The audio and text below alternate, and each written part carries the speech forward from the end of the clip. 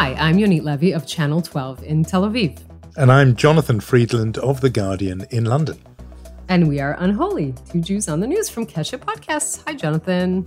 Hello there, Yonit. Difficult week since we last spoke, I feel. Indeed, kind of a somber mood settling over Israel. We spoke, I think, last week after one terror attack in Beersheba. Since then, it has become what looks like a new wave of terror in two other cities, Hadera and Bnei Brak.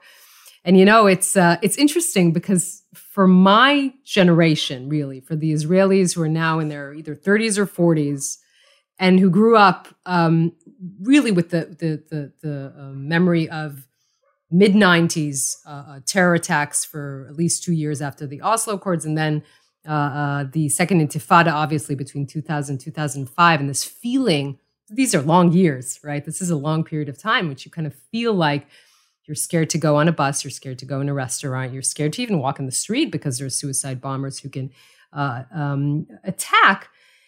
And something in that trauma, and I remember we talked about this, you and I was talking about the trauma of the second Intifada, and you said to me, well, it's been 20 years. It's true. But the trauma lives in us. And it's so easy to sort of, sadly, easy to ignite that. And the way in which you suddenly see these attacks in the heart of Israel, in the heart of Israeli cities, sort of surprising, having no intelligence about them beforehand, it kind of throws you back into that feeling. And, you know, we're already parents to children. And the last thing you want is for them to have the same fear that we lived with. So that was a very long answer to the question, how are you doing? But that is basically how we're doing these days.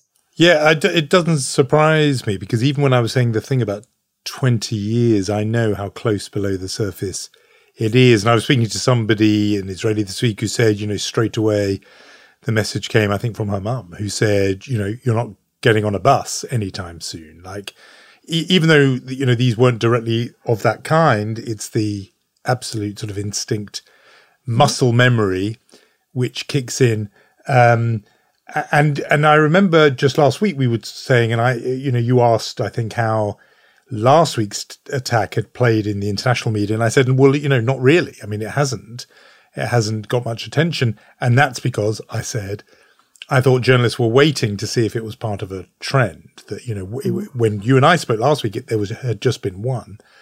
Yep. And the kind of rather ghoulish media expectation or hesitation is, well, let's wait to see. And I was feeling that, and I don't think anybody thought it would come so quickly. The idea that in the space of just those few days, we're now talking about, as you and I speak, 3, you know.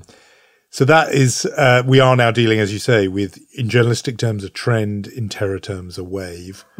Yep. And that, you know, is bound to trigger all those associations. And it's amazing how quick they come back. Mm-hmm.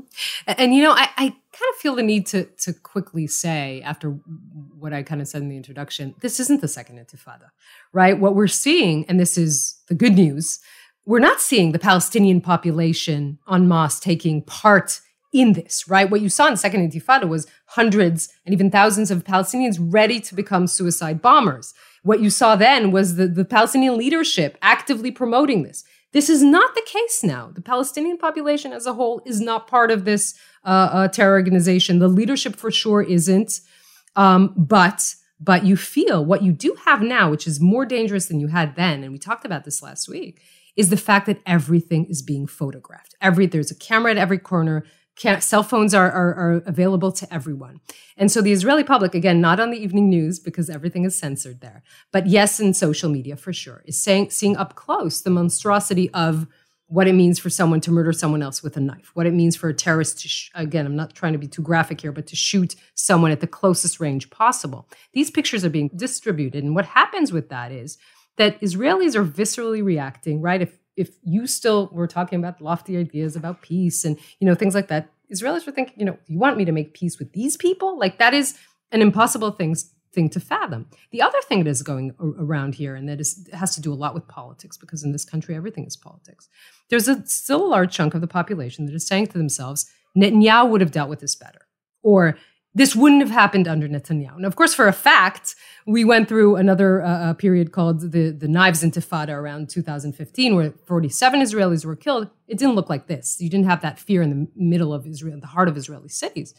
But Netanyahu had this period. He also, and I have to say, if you look at just the raw data, right, the first decade between 2000 and 2009 till it comes to office, there are 1,150 Israelis killed in terror attacks. And the next decade, when he is in office, you have 161 Israelis killed in terror attacks. If you're looking for that question, why did Israelis keep on voting for him? That data is terribly important. Now, of course, there are a lot of things that assisted Netanyahu in that, and that is the Shin Bet on the Israeli side and the Palestinian forces fighting terror. But that is important to remember when you look at the fact that the prime minister right now has been prime minister for 9 months, and his legitimacy was from the outset in question. That is not helping him very much. All of which makes good sense of our very special guest this week, because he is actually the one person, or one of very few people, who's ever beaten Netanyahu in an election, which he did in 1999.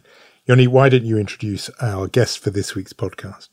Ehud Barak is Israel's former prime minister, defense minister, chief of staff. He's Israel's most decorated soldier, and no one is better equipped than him to talk about this week's wave of terror, foreign ministers summit, the Iran deal, Israel's stance vis-a-vis the crisis in Ukraine. We have so much to talk about, and we're so delighted that you're here with us. Thank you for being with us. Thank you. Obviously, we want to talk on what is top of the agenda here in Israel, and that is the terror attacks, 11 deaths in 1 week.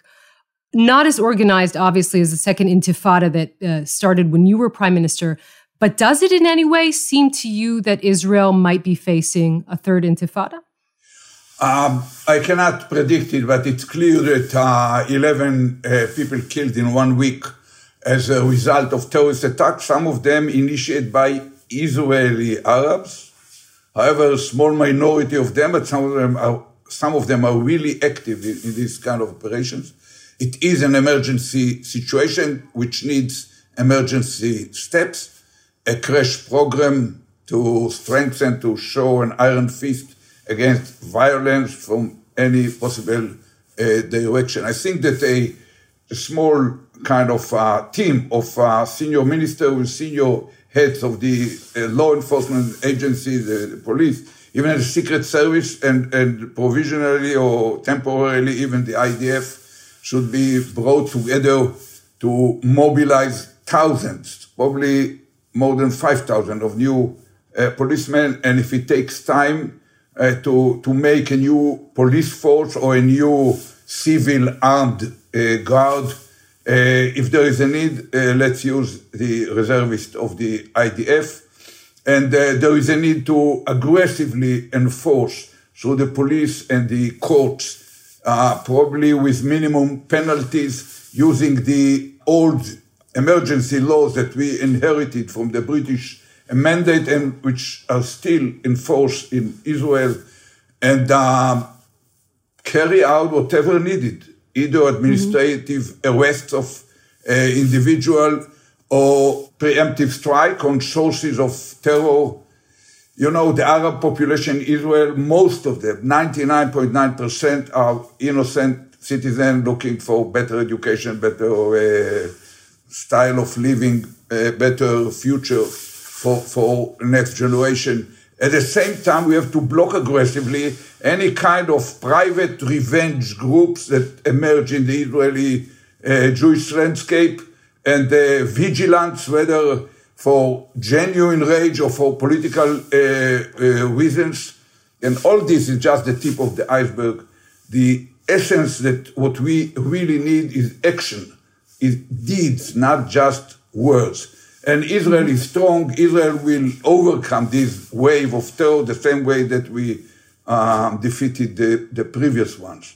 But it will go through a certain tougher period. I hope and believe it should not develop during this Ramadan out of this kind of provocative climbing to the Temple Mount of some hyper right-winger politicians. But if these, sorry to interrupt, if these attacks are born of sentiment and feeling, including inside Arab citizens of Israel, people who haven't spoken to other people, who are just, as it were, inspired to copy what they've seen.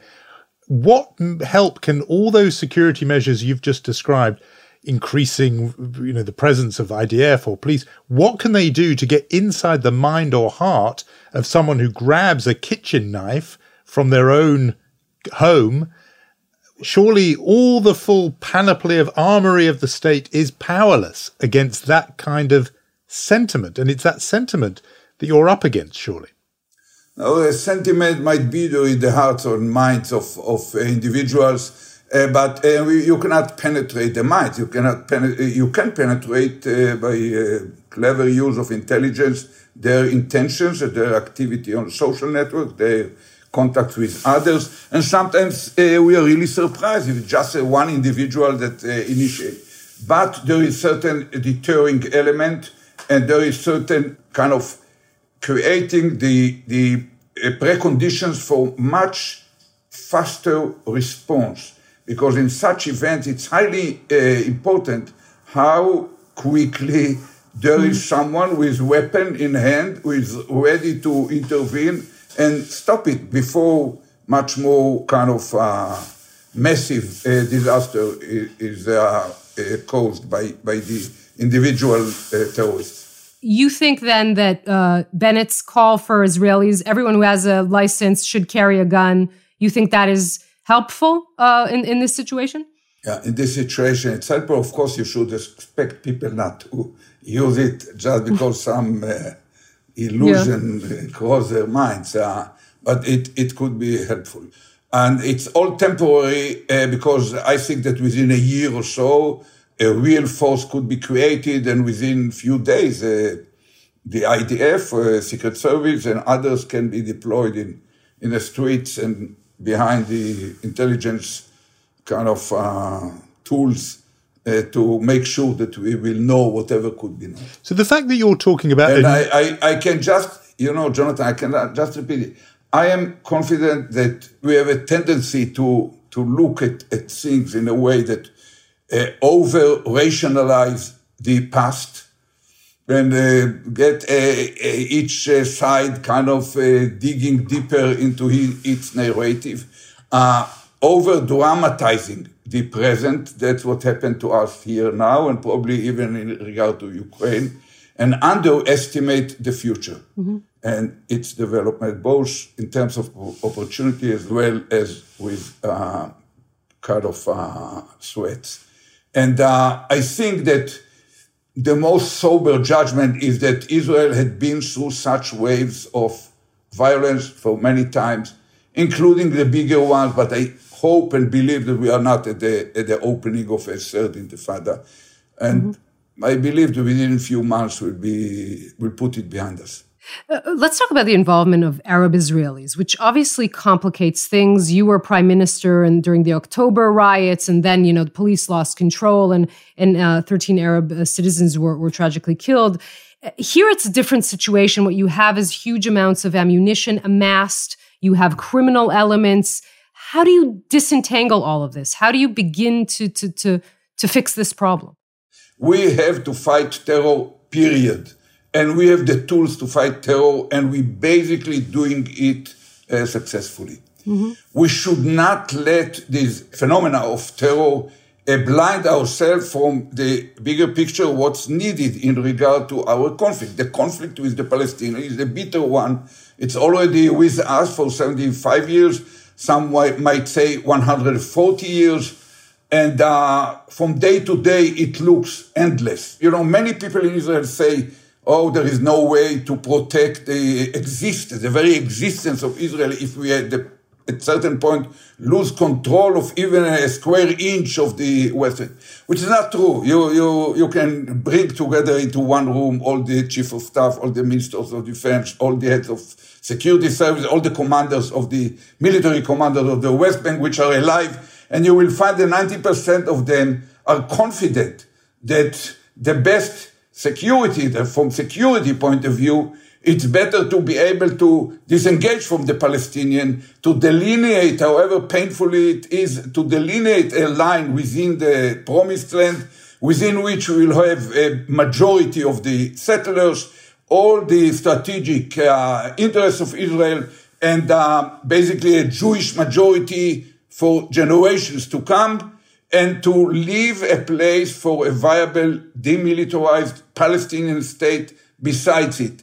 And it's better from security point of view. But once you realize this, you end up with looking at the experience of others. Is it really insolvable? No, it could be But the Israeli public isn't with you, Ehud. It isn't with you. It's not on that page. They are not with me today, and that's part of the roles of leaders, is to lead, not to hold an inner compass and a sober judgment of reality, not just whether we're to judge the direction of the wind at a certain point. And I think that if we look at other conflicts, Germany and France, just 80 years ago or from 1870 on, they slaughtered whole generations of each other. They are working together, or the Balkans or Belfast, and you realize that even bleeding conflict can be brought to an end. And I said it when I ended Camp David in a disappointment. There was really no partner in Arafat. At that point, I said, even if it will take 5, 15, it's already 20 years, but 5, 15, or even 50 years, when the time will come to have an agreement, you will need magnifying glass to see the differences between what was already on the table in Camp David, or later on by Ehud Olmert in his discussion with Abu Mazen, and what actually will be being agreed, because nothing will change. Then I can promise you that it is solved. Few years later, people from both sides will look at each other's eyes and won't be able to explain why the hell it took us so many years and so many people on both sides to be buried.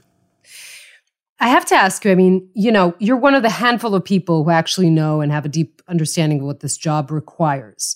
Does Prime Minister Naftali Bennett, who is really kind of an accidental prime minister, resides over a government he himself calls an experiment, does he have what it takes, in your opinion? Or is it more, are you more honestly relieved that Netanyahu is not prime minister? Do you think he's doing objectively a good job, is what I'm trying to ask? Yeah, my answer is fully positive. Mm-hmm. I would not dare to say it more than a year ago, before it came to the test. I was not sure that that's the case, but more and more I'm convinced that the man is a balanced, not just goodwill, but a person with a good judgment and clean from all these fireworks, manipulation, paranoia, and other elements that emotionally and psychologically wrapped Netanyahu himself and the inner circle around him. Mm-hmm. They are doing good. If you count, they immediately brought a budget. A great secret. A country could not be run rationally without having a budget for 3 years. They showed that there is nothing secret about Netanyahu being a class or on his own. A league of his own. On the world arena, there is the same kind of demand for the presence of Bennett. Young Bennett is hardly 50 years old on the world arena as well with Netanyahu. But the most important thing, we tend to forget. We have short memory about what happened here in the last 3 or 4 years under Netanyahu, especially the last 2 years. The man deliberately attacked the very 3 pillars upon which democracy is standing. The Israeli democracy, the Israeli court system, the Israeli law enforcement system, everything. The Israeli democracy was saved by the readiness of Bennett, Lapid, and Gantz to sit together in spite of all difference and run the country in a normal way. We have been relieved from a real and apparent danger to the very democracy. Netanyahu is not Erdogan, not Putin, but he was very close mentally to Orban in Hungary, and Kaczynski in Poland was ready to turn Israel into a nominal rather than actual democracy, just in order to save himself from a court case, which is now becoming more and more clear. He's deeply into this case. So you mentioned Gantz and Lapid and Bennett, obviously. One of the participants in the coalition is an Islamist party. And some people have been wondering how viable that will be and for how long while the government is at war with ISIS inside Israel's own borders. No, I'm certainly not saying, I don't think anybody is saying that party and that politician is aligned with ISIS, but just the politics of that, a government fighting jihadist terror with an Islamist party inside it, will that give an opening to the right in Israel to say this government is illegitimate? The Israeli right is the side of the political spectrum who legitimized Mansour Abbas and this Islamist party. When it was an issue of existence for Netanyahu, whether he will be able to establish a government or not, he invited the head of the Islamist political party, Mansour Abbas, to his prime ministerial residence and wrapped him with promises and flattering and whatever. He legitimized the presence of such a party in the Knesset, and it happens the same. It's the same way. I look at certain similarities, even with the ways he thought that he's fighting against the Iran turning into a threshold nuclear state, and ended up to doing exactly the opposite. So in his rhetoric, he's extremely against Islamic manipulation of Israel, but he prepared the ground to it. He asked for it. And for some reason, basically because he destroyed the trust in Israeli politics to such an extent that even when he promised heaven rather than hell to the Islamists, they did not believe him. Yes, but that was all in theory. Now we are in practice. And the question is, if this gets worse, if there's a war in Gaza, if there's a operation in the West Bank, and there's an Islamist party that maybe will feel the pressure to have to pull out of the coalition. I mean, how does this hold even up together? Even if they pull out, I don't believe that the consequence will be that they have to pull out from Bennett and Gantz government and Lapid and join Netanyahu government. So basically, it's the more kind of normal party, Arab party to join would become the party of Ayman Oda and the others, the more kind of moderate Arabs. And they did not join, but they support the government in a way from the outside. So I don't see a reason for the Islamists in Israel to prefer Netanyahu over this government. And I think that the man himself, he shows a lot of tolerance, a lot of patience, and very kind of good sense of the capacity to separate his Islamist background from his caring about remove suffering and encourage support for the Arab population. You mean Mansour Abbas, the head of the United Arab Emirates? Yeah. Mm-hmm. He shows a lot of political skill and kind of determination to separate these two issues fully. Can we move to what was dominating attention around the world and certainly in Israel before this wave of attacks? And I'm talking obviously about Ukraine. Is Israel wrong to be on the fence, as it were? As you know, some people call it strategic ambiguity, or to be anyway in this position where it hasn't picked a side, as it were. It's opened the door for Naftali Bennett to play mediator. So my question to you is I suppose, how real do you think that mediation effort by Naftali Bennett is? And is Israel, even if there are some benefits to that mediation effort, making a big, almost moral mistake by not being fully on the side of Ukraine as it suffers from Russian aggression? He was involved in playing the role of a mediator, and I think that this initiative to mediate is very good. It serves him. I mentioned it earlier that it can put a different light of the legacy of Bibi as a great statesman and so on, if he can do it so easily. And it helps Israel in a way. But having said that, I think that not choosing a side is a grave mistake. Israel should belong with no hesitation to the side of the United States and the European Union, not the side of Putin, which are surrounded by Belarus, Iran, Syria, probably North Korea, with certain not full support, but at least partial support from China.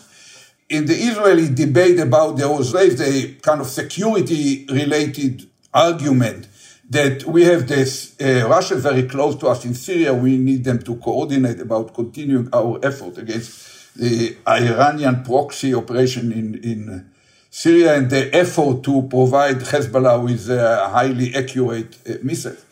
So there is certain element in it, but it should not decide this question, because we should understand that the fact that the Russians are coordinating with us has to do more than anything else with the fact that they have interest, Russian interest.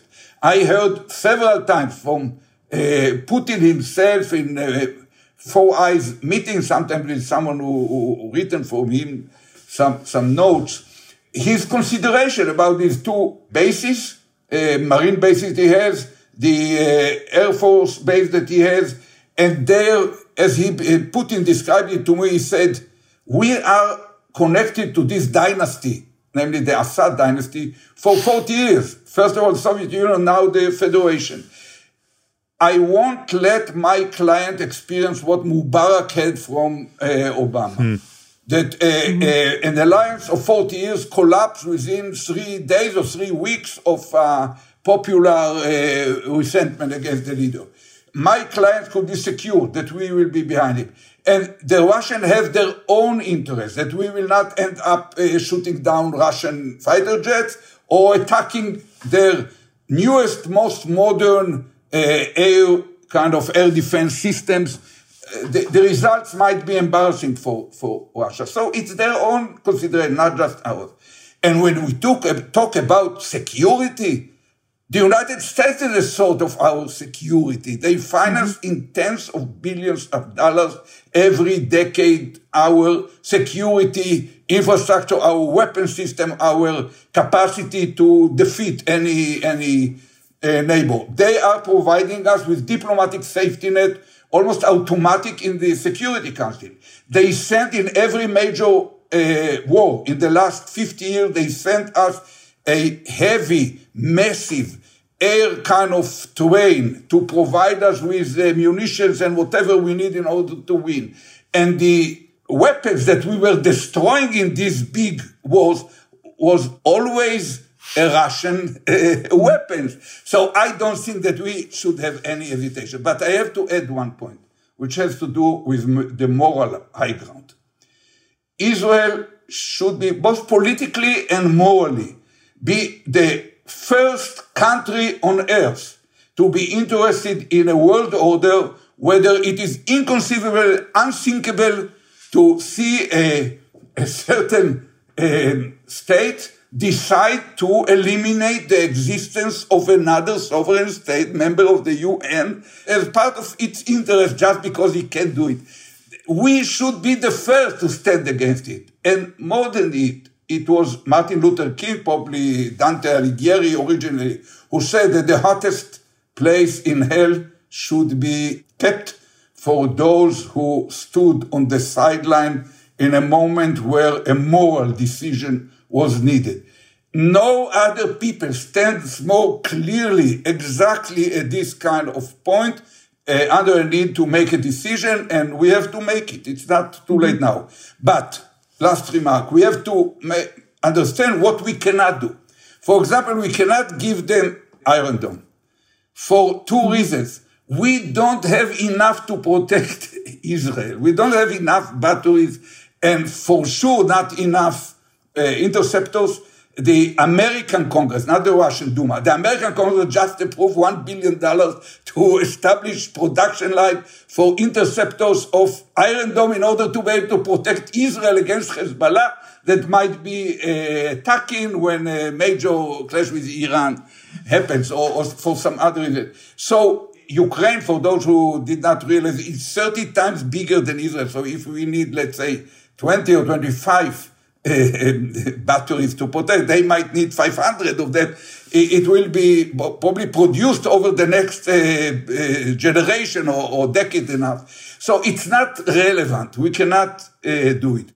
Now, you have been pretty vocal in saying that the Israeli government and the U.S. administration at that has no operative plan in place to attack Iran. I think that's what we talked about last time we met in the studio when we were still talking in Hebrew. Mm-hmm. Is anyone listening to you? Do you feel that something is shifting in that understanding in the security and defense echelon in Israel and the government? You have to look at it into the past and into the future. About the past, I think that there is wide agreement that when we ask ourselves, how comes that we cannot demand from the American longer and stronger kind of agreement? That's basically the result of the fact that Netanyahu and Trump made a coordinated steps to enable the Iranians to move forward toward the threshold state without breaking the agreement, because they argued it's the Americans who broke it.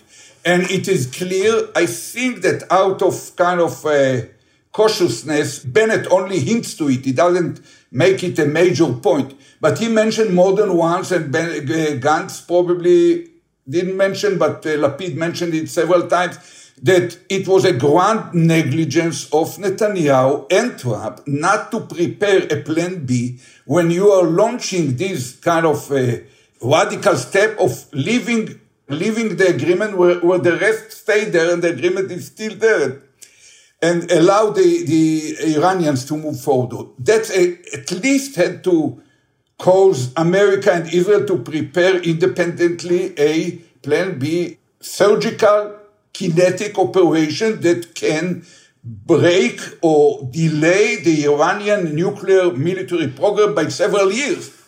And they didn't. It seems that they didn't. And I'm not sure that either the United States or Israel now has such a plan. And that makes the whole question a little bit subtle.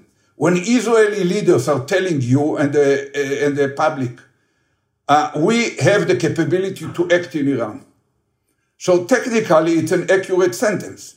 If the government will order the IDF to send airplanes and attack certain installation in Iran, being the port of Bandar Abbas or some other, or even some nuclear site, the Air Force will take it and will do it.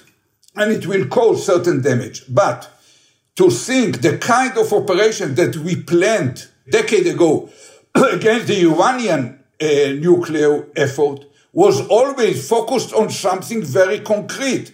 If the surgical operation cannot delay the Iranian military nuclear program by, let's say, 2, 3, or 5 years, it might backfire at you. It might legitimate Iran to move in the open toward the nuclear power. They will basically say, under your umbrella, you, the Americans who pretend to have an agreement with us, your strongest ally in the Middle East, who is, according to the whole world, a nuclear power for 2 generations now, they decided to attack our peaceful, as they will call it, a nuclear event, and that threat by a nuclear power, namely Israel, is compelling us to turn nuclear, even if the whole world will protest. Mm-hmm. So it's not effective. And for sure, if you don't even have such a plan that can delay them by 2 years. So we basically, 10 years ago, said that there are 3 preconditions for considering an operation. One is that the presence of viable military surgical operation that can reach this objective of delay by 2, 3, or 4 years. Secondly, an international legitimacy for such an operation. And thirdly, what we call necessity. If you don't do it now, you might not be able to do it next year. Mm-hmm. And only these 3 elements together might justify an operation. Once there will be an agreement, there is no agreement until now, but once there will be agreement right now, it will be probably a bad agreement as a result of the grand negligence of Netanyahu and Trump. But even if it's a bad agreement, it will be effect once it is signed, and it will clearly limit our legitimacy to act against Iran, especially if we don't have a convincing plan that can delay them by years. We have to understand the whole effort to block Iran nuclear military program is a kind of contest between the longevity of this regime and the success of this plan. Because we don't have a quarrel, the world don't have a quarrel with the Iranian people. It's only with these ayatollahs. The assumption is that if the ayatollahs will fall down before Iran will turn nuclear, they will never turn nuclear. But if they will turn nuclear and will stay in power, that protects them against any possibility of someone intervening in their internal issues, and it will destroy the whole world paradigm of nuclear proliferation kind of blocking. The whole NPT regime will collapse. So do because we have... Turkey will immediately turn nuclear. I remember David Oğlu told me what choice we have. If Iran turns nuclear, Turkey will have to turn nuclear. Egypt will follow, and Saudi Arabia will come even ahead of them.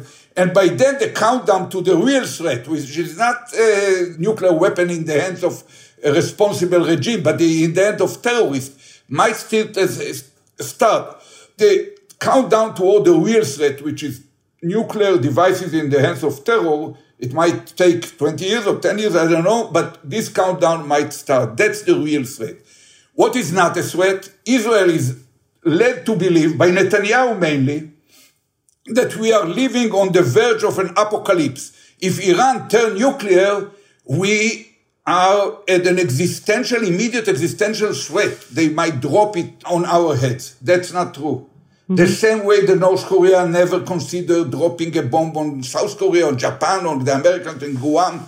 They do it in order to protect their own survivability of the regime and in order to give them more flexibility in maneuvering in their neighborhood. The reason they don't consider to drop it, they are extremists, but they are not stupid. They don't want to get back to the Stone Age. The same applies to the Ayatollah. They are extremists. They are not stupid. They don't want to turn back into the Stone Age. It's just about protecting their survivability in power.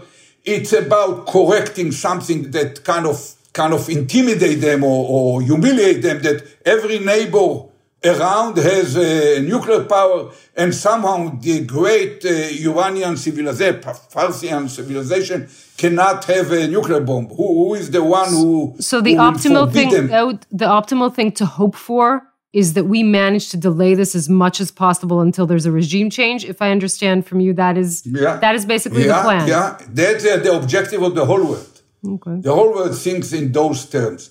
And we have to realize that if there will be an agreement, it probably won't be an agreement because of Ukraine and other kind of side effects. But if there will be an agreement, it will limit us.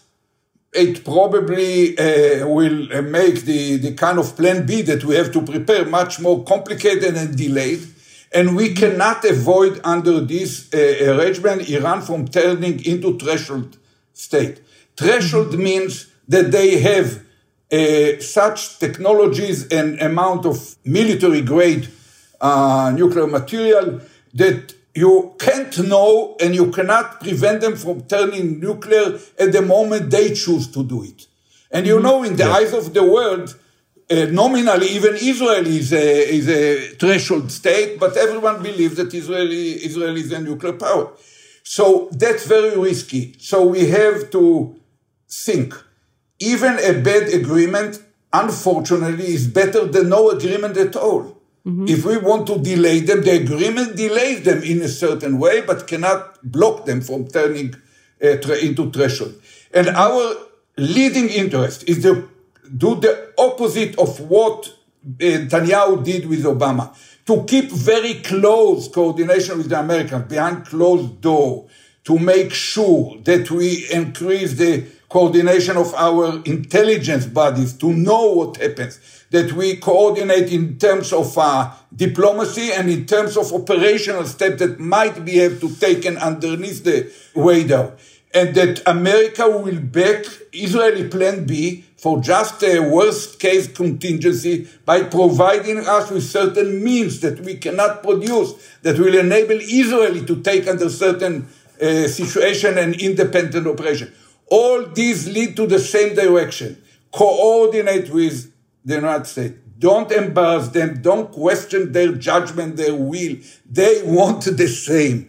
They are responsible for what they have to do, and they don't see a viable options through the binoculars of their American interests.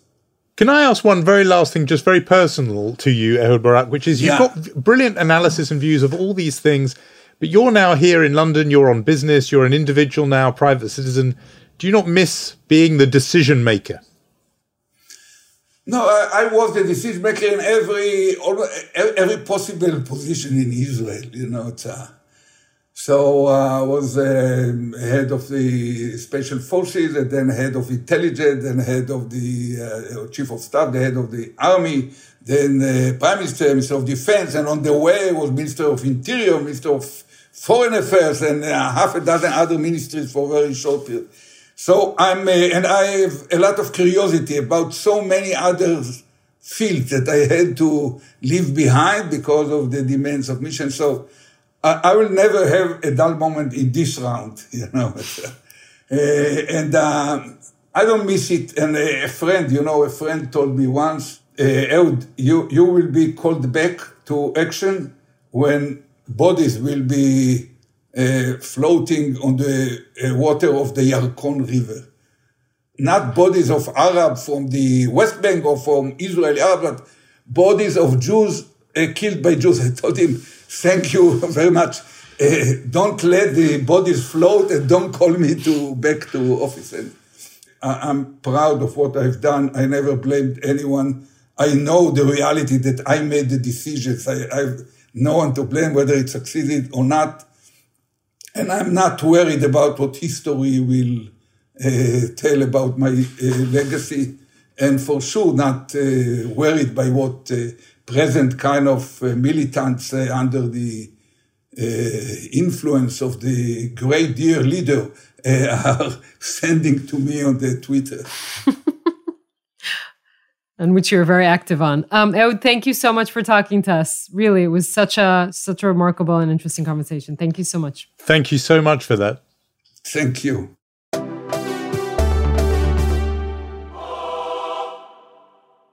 Well, that was, I think, a really fascinating encounter. He remains, I think he's 80 years old or in his 80th year. He's just celebrated his 80th birthday. 80th birthday. People can see this. He doesn't look 80. He doesn't sound or act 80. He's right on it. He's incredibly sharp. I thought, some of that stuff about one day we are going to make peace here and people will think, what took us so long? That was a little bit visionary. And I think one of the criticisms of him in the Camp David period was he couldn't talk like that. He couldn't talk in a big picture visionary way that, for example, Yitzhak Rabin had done and lead his nation to peace. So I thought that was very, welcome to hear him in that mode. But I do think you'll tell me, but it felt like he was making some news there with some of what he was talking about, a new force being required to deal with this current wave. Yep. Talking about Iran, his assessment of where Iran is. There was quite a lot of news in there. Yeah, the fact that he talked about Israel being right now in a state of emergency.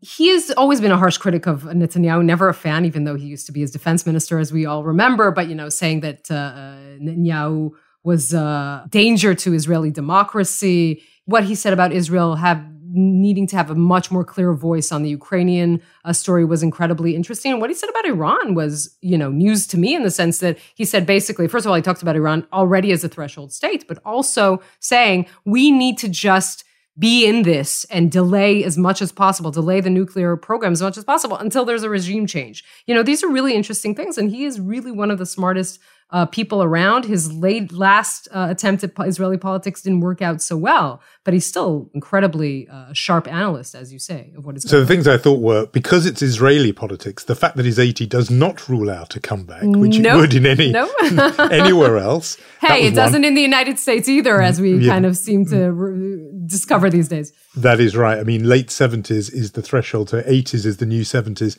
when it comes to Israel. On Netanyahu, I find the relationship between the two of them fascinating. Remember, Barak, one of them, he was Barak was Netanyahu's commanding officer. There we are. We're saying at the same time.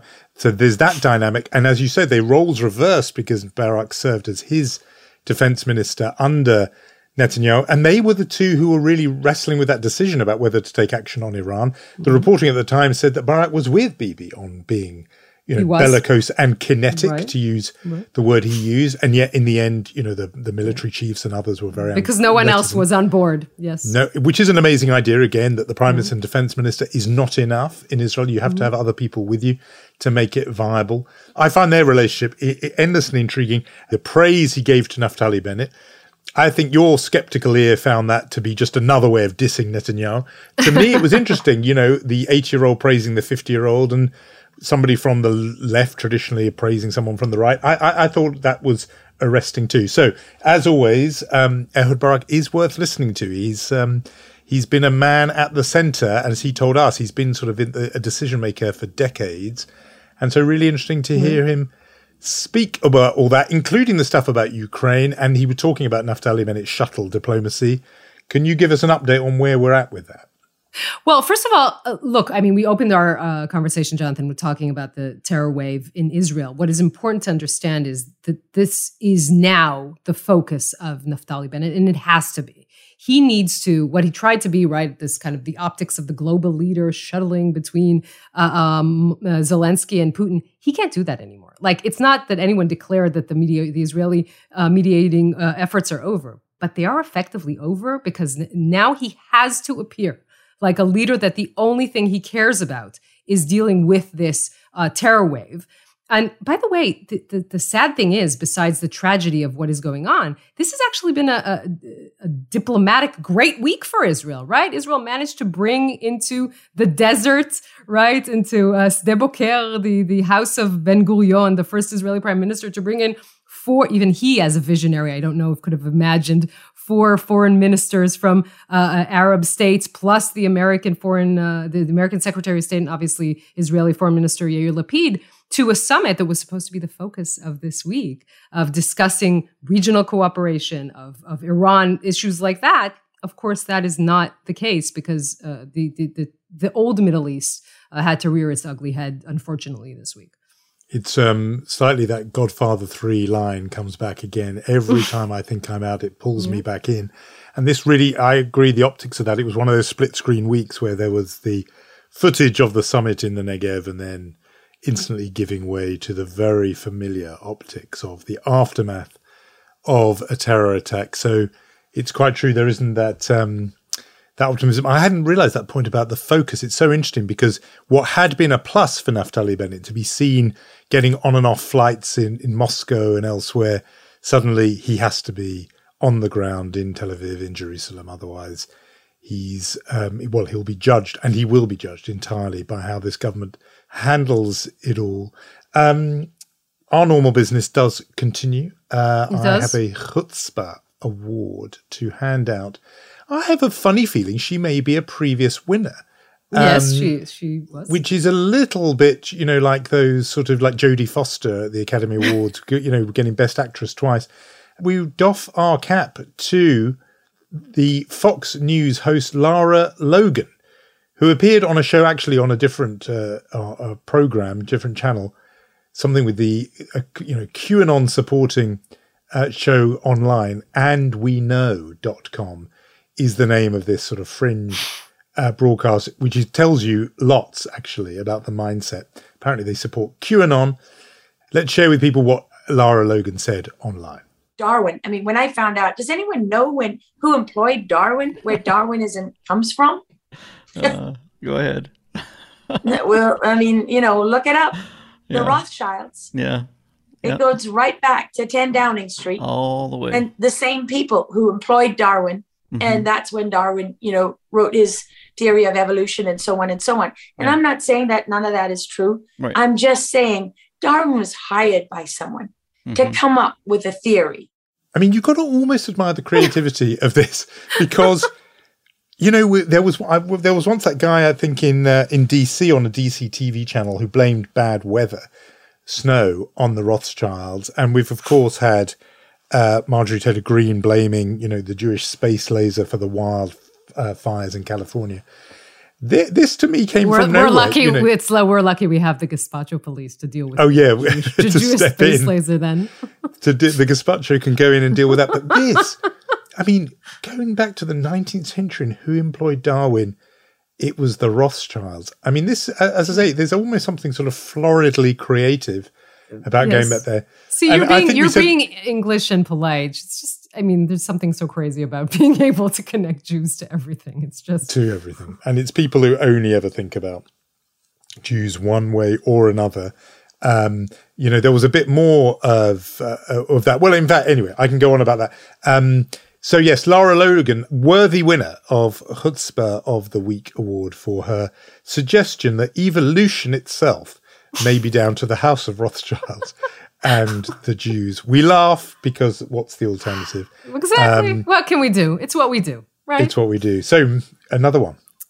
So if we were just following the trend here on Unholy, we would say that obviously Chutzpah of the Week goes to Will Smith for reminding us what toxic masculinity looks like. We talked about this a lot in the conversation with Scott Galloway, especially since he took all the focus and this ceremony that was so important for women in Hollywood. And if we're doing mensch, again, as a cliche, then we would give it to Lady Gaga and the way she held herself with Liza Minnelli on stage. But we tried to be a little bit original in our thinking, just a little bit, stay in the Oscar realm. And I decided to, or you decided to, one of us, to give the award, Mensch Award, to the best host of the Oscars ever. I think we can agree on this. Billy Crystal. I mean, I'm with you on this. No offense to Bob Hope, who did it more times than even more times than Billy Crystal. Billy Crystal hosted the Oscars 9 times. And I think that he just did it in a perfect way of being funny, being a little bit rude occasionally. Never into the area that Chris Rock would tread in, but just a perfect Oscar host. What can we say about him? This is my ninth time hosting the Oscars.